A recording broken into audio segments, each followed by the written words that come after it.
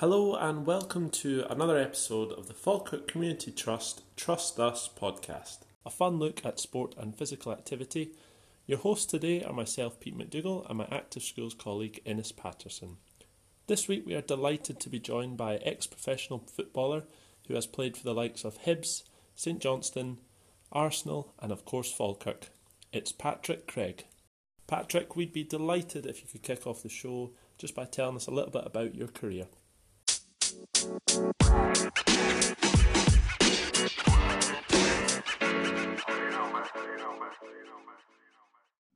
I moved to England when I was 16 to pursue a career in football.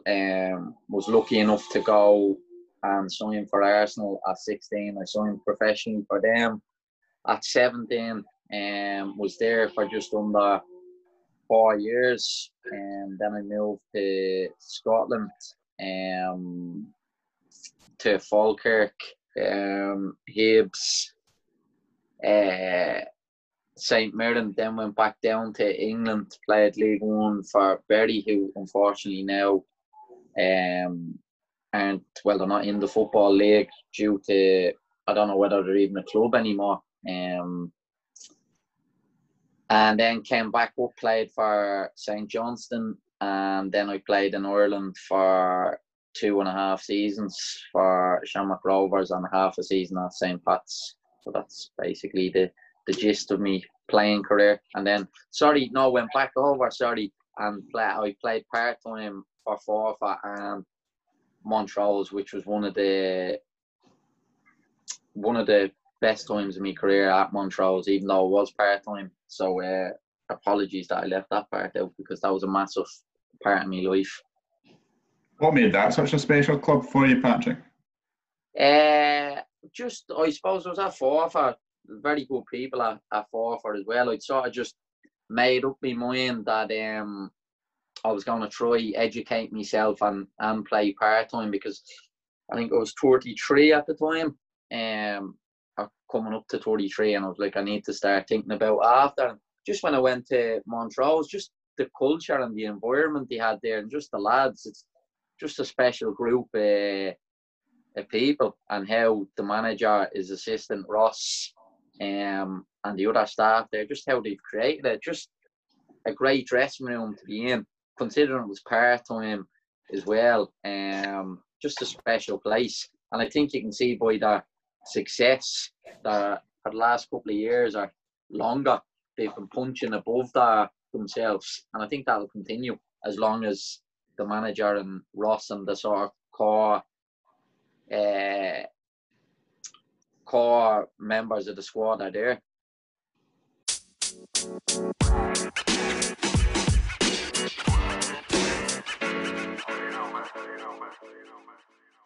You mentioned Arsenal back in your sort of younger years. What was it like being in that squad and being around those kind of players and in that environment?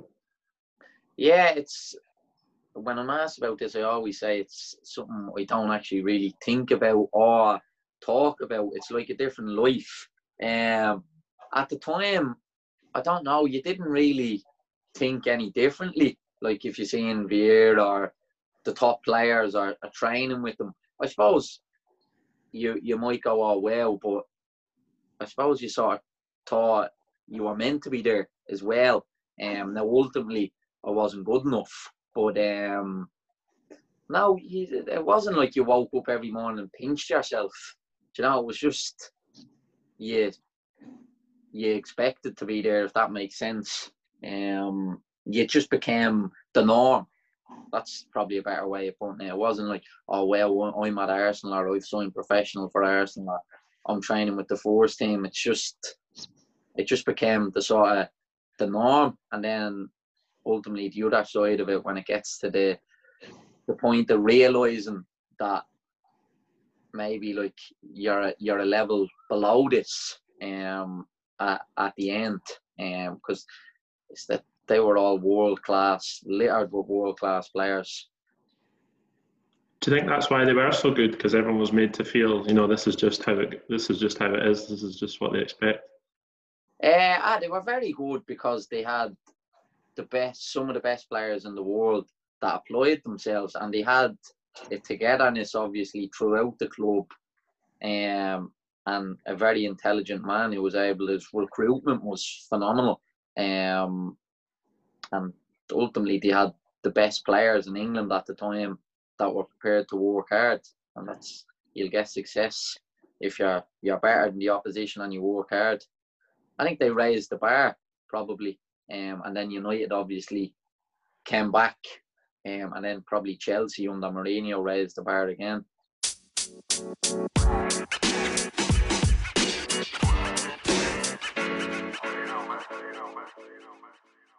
What was Wenger like to work with as a coach? I'm sure you kind of taken up your position as a coach now. You must, even as a young man back then, you must have picked up a lot from someone with his kind of experience. Yeah, like I was fortunate enough to play and travel with the first team and train with them. So I suppose the main thing you'd probably take from it is that he wasn't impulsive.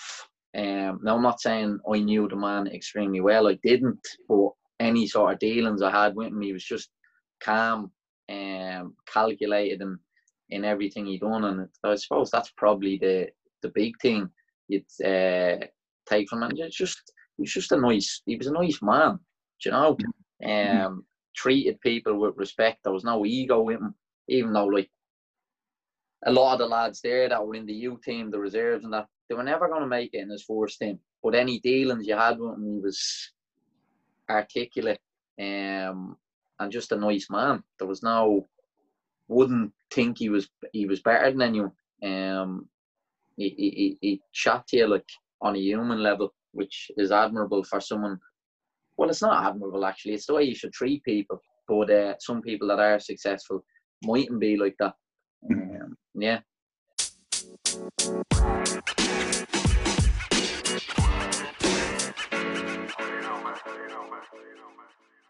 Patrick, going to fast forward a wee bit to your time with Falkirk. A lot of our listeners will be Falkirk fans. And you played over 100 games for the club during what would be viewed as a largely successful time for the club.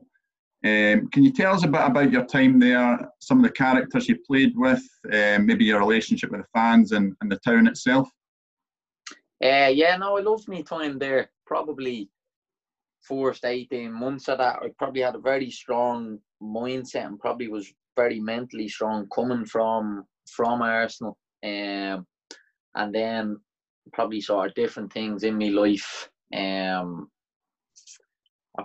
level probably dropped, and probably the last sort of wasn't as consistent then. But no, great lads. It was a good group. Obviously, Jack Ross has gone on to become a manager, Dean Holden an assistant manager. So Darren Barr, I think, is an assistant manager as well. So, and then you'd obviously Yogi, who sort of led the whole thing, and like it was unique. I'd gone from a real controlled, calm environment to like it was more sort of like Yogi'd sort of make a man of you. Didn't mince his words, said it how it was. Again, just a great person, and someone who 100% should be in football. I actually think it's a crime that he's not. I just can't get my head around it, how he is not managing in Scottish football. He's just, his passion, his enthusiasm just rubs off. He was very demanding of the lads, but also had the other side where he's actually quite very funny. He's like, I remember I've told this story before when I signed, and I came and picked me up from the airport, and we're coming back, and there was another gentleman in the car with us, and I'm in the back, and he pulls over on the motorway, and he goes, "Oh, I think I have a flat tyre. Can you get out and check?" So I get out and check the tyre, and he speeds off on me. I was like, here, what is going on? And then he pulls over probably 100 yards into the boy lane, and I'm having to run up to him. And then I open the door, and he's breaking his heart laughing. And I was like, here, like, what is this? In my head, I was thinking. But that was just his way of breaking the ice with me as well, and just the funny side of him. Then obviously when we started training, that you seen how serious he was and how thorough and professional he was. Just a man of a lot of respect for.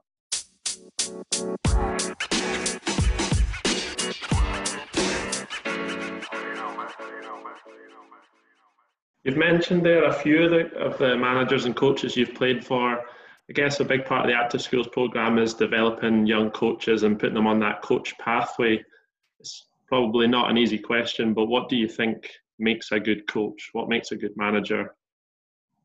Yeah, no, it is a good question, but the only thing is I don't have the experience to answer it at this moment. I'm just on my own sort of journey. What I've learned from the playing side is people that can communicate with their players, cannot make it about themselves, don't have an ego, and put the player first. Ultimately, as a coach, you're trying to teach people and you're trying to get them a mindset of wanting to improve, needing to improve, and how you communicate that to them is very important. And I feel the best people I worked under were able to treat you as a human, but also demand from you and be able to tell you that ultimately it's about getting better as a player. And then as the coach, being able to get the players to be receptive and buy into the importance of it, of wanting to improve. Now, this is at an elite level. Obviously, then if you take it back to grassroots, I've coached at grassroots level as well. First and foremost, it's about making sure the people there love it. And then if they love it, they'll be receptive. And they need to enjoy it. Enjoyment. Because if they enjoy it, they'll end up loving it. And then when they love it, they'll be receptive and you can coach them. But if the enjoyment isn't there first, you can't coach them, because then it's just, they're not going to be receptive, because it's a time killer for them, or maybe their parents are dropping them off and it's not their passion. When you can show them how enjoyable football is, or any sport that they want to do, then the love comes after that. And then once they have the love for it, you've cracked it in terms of being able to educate them and try and improve them. I'm not saying I'm good enough to improve, but if the coach is good enough to then, if he's knowledgeable and he's passionate and he loves it, that'll rub off as well. And then you just marry the coach and the pupil, or whether it's a boy or a girl, together, and then you're on to a winner, in my opinion. And was coaching something you always saw yourself going into? Probably not when I was left home to go and make a career. Obviously, I was very tunnel vision as a kid and thought, I could go and play in the Premier League and then get moved to Celtic and stuff like that. But obviously the setbacks come, the different things in life happen. And I suppose probably wasn't till later on in my career, probably something I started looking at, and I just got a passion for it and just love it.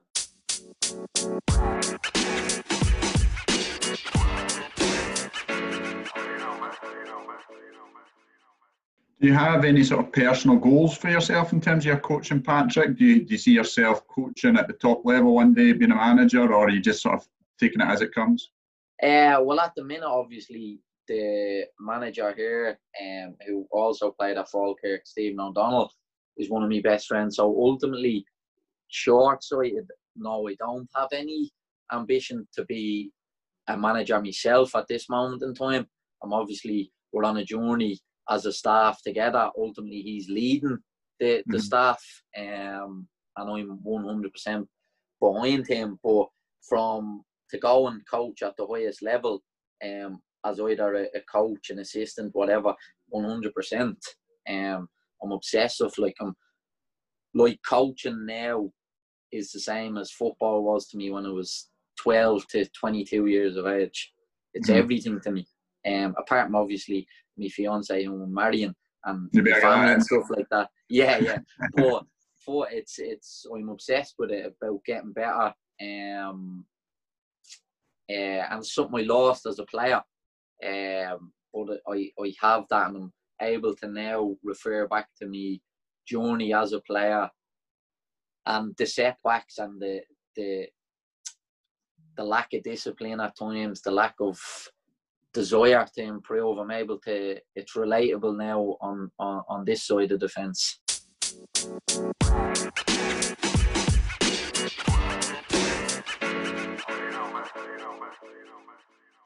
Patrick, just going back again to your time at Falkirk, your final appearance for the club was the Scottish Cup final in 2009. A massive occasion for the club, considering they haven't won the cup since 1957. Can you tell us a bit about the build-up to the game and how you were feeling in the run-up to it, and also how it felt walking out in front of 50,000 fans at Hampden? The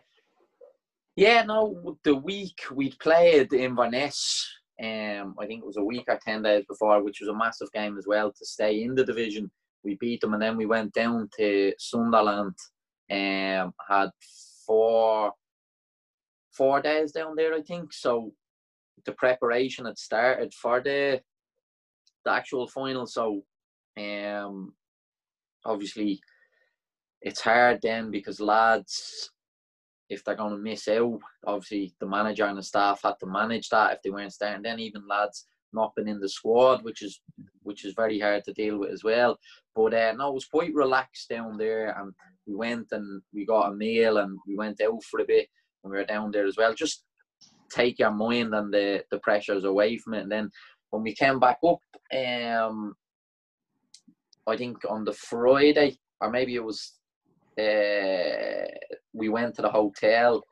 I think everyone was just excited. I was excited. I wasn't, obviously a bit apprehensive, but I wasn't nervous going into the day, because the weather was forecast to be good.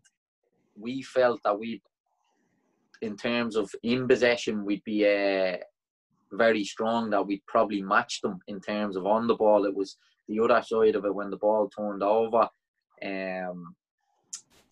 They had quality players. Were they going to punish us? Could we ride our luck in the big moments when they were having their 10-minute spell or 15-minute spell, and then could we score when we were having our spell, which ultimately we couldn't. And we were the better team first half, and then came out second half, and they sucker punched us and scored, and then we just weren't good enough to break them down. And they just so much experience, and to know how to win big games, probably something we lacked. And that was probably the difference on the day, because if you watch the game back and you took both sets of jerseys off, you wouldn't know who was who on the day. They didn't batter us. We probably had more of the ball at times than they did. So the actual game, in-play game, there wasn't much between the teams. But then the other factors come into play: the know-how, the experience, the backing they had, the expectancy, all that. Whereas we didn't go there expecting to win. We went there hoping to win and thinking we could probably win, whereas they expected to win.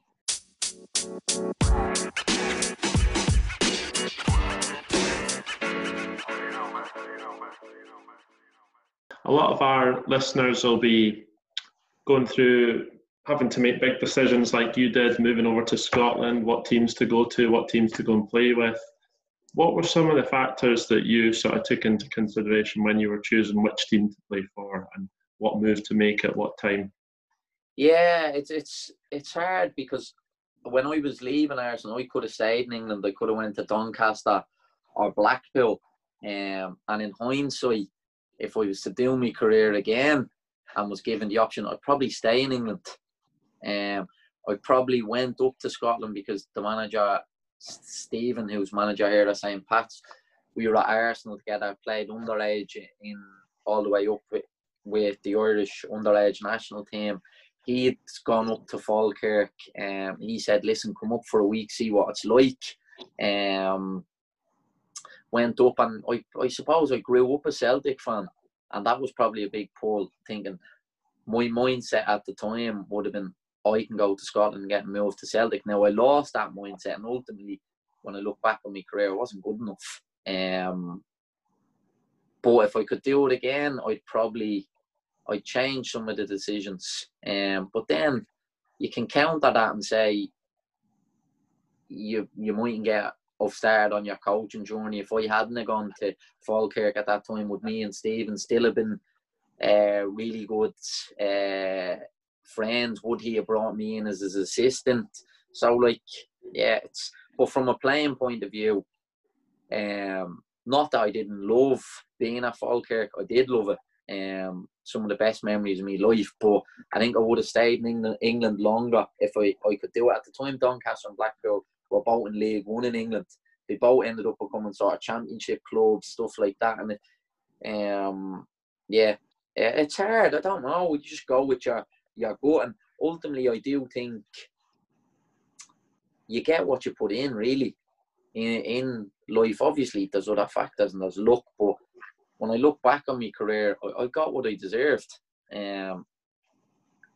from the different spells during my career. But it might have went differently if I had went to Doncaster or Blackpool. But I don't have regrets over it. But just because it'd be a different experience, I'd probably do it differently.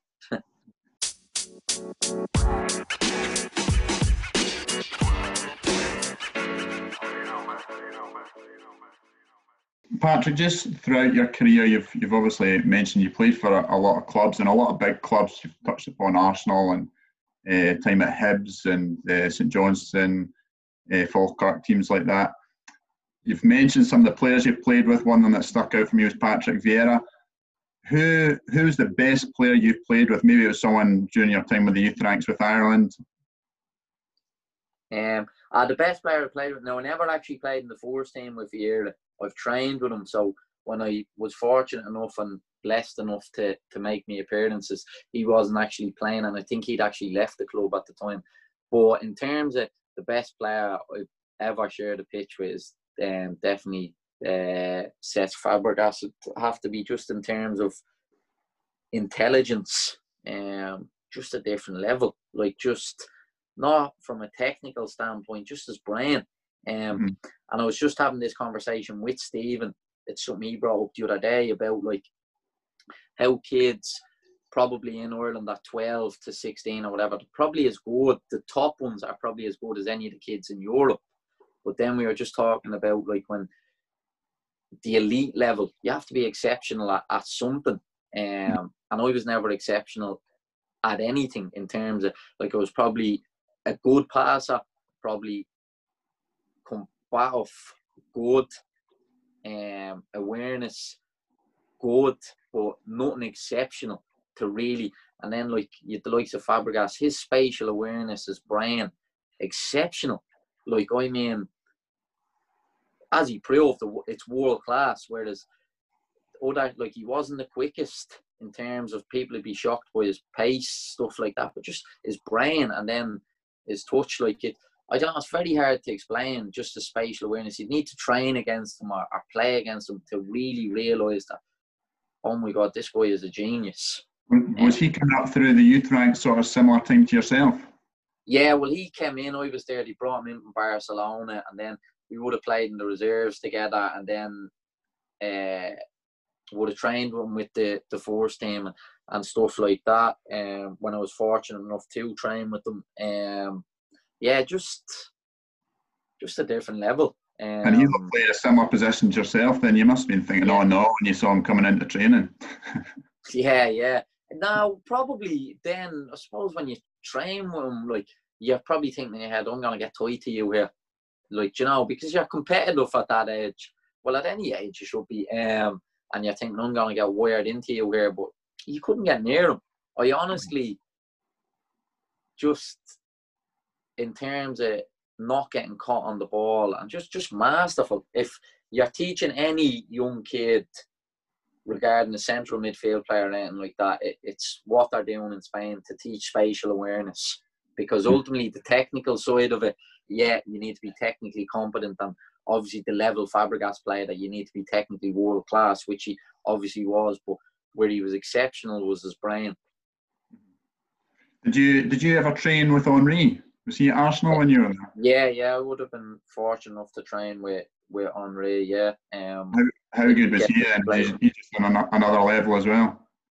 Yeah, again, like obviously just quick. I wasn't the quickest player, so obviously he's so quick, so explosive, and just so good. He was just in that moment in his career where, like, you'd go and watch the first team on a Saturday, and like he was making opposition players that are playing in the Premier League look like kids. You know, he was just on autopilot, and just everything he done was just, obviously just had so much confidence and was so assured of himself. Again, what was he exceptional? He had exceptional pace. He was an exceptional finisher. He had so many things that were exceptional. Ultimately, that's why at that time he was probably top 3 best players in the world. Never mind in England, on the planet he was.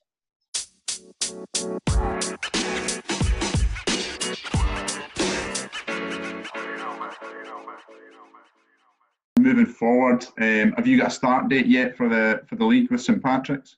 Yeah, we start Friday night, so we're playing the league champions Friday night. So that'll be technically our 5th game of the season. So a massive game and for us. So yeah, something really looking forward to, but also you're apprehensive as well, but more so excited. It's natural to be apprehensive as well. Good to get back to it though, isn't it? Yeah, no, definitely. And I think it puts it in perspective as well, the whole pandemic and being away from something you love for the few months, for the lads that are playing to really appreciate that they're getting paid for something they love doing, and just got to have massive gratitude for that, even though on their journey they are going to get setbacks as a player, and us as a staff, the manager and the staff under him, we're obviously going to get setbacks as well as a staff, but have to remember that we're privileged. What's the goal for Friday and the rest of the season after the break? Is it hit the ground running, or is it easing yourself back in and seeing how it goes? Well, it's a sprint finish now because there's only 14 games, so they've cut 2 rounds of games off the season. So it's like as the manager highlighted today in training, it's like as if we've played 22 games and there's 14 left. So it's a sprint finish now, and the aim is to try win as many games as possible. We're not going to say we're going to finish X, Y, or Z in the table. That obviously will stay in-house, but now ultimately to enjoy it and get as many points as possible on the board, and have it togetherness and sort of build an environment. It actually puts a great importance on the games that do remain then. If there's fewer games to play, there's fewer opportunities where you can slip up, I suppose. Yeah, definitely. Don't get me worried now. No, but yeah, obviously there is. So like, yeah, there is. But we just have to give ourselves the best chance and make sure we're prepared and there's enough detail for the lads going onto the pitch, and then ultimately it's up to them to do the job on the pitch, which the manager and us as a staff have full belief in the group, most definitely.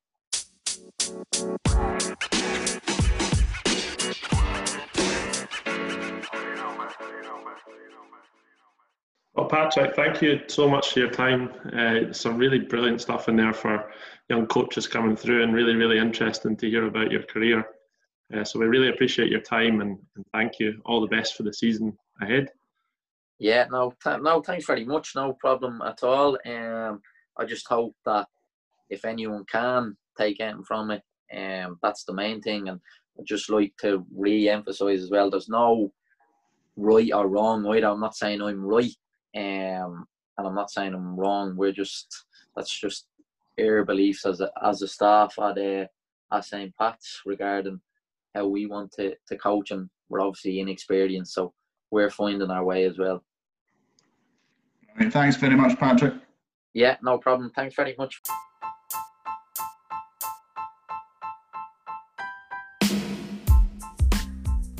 You've been listening to Falkirk Community Trust Trust Us podcast. Tune in again next week for our next episode as we welcome another guest to take a fun look at sport and physical activity.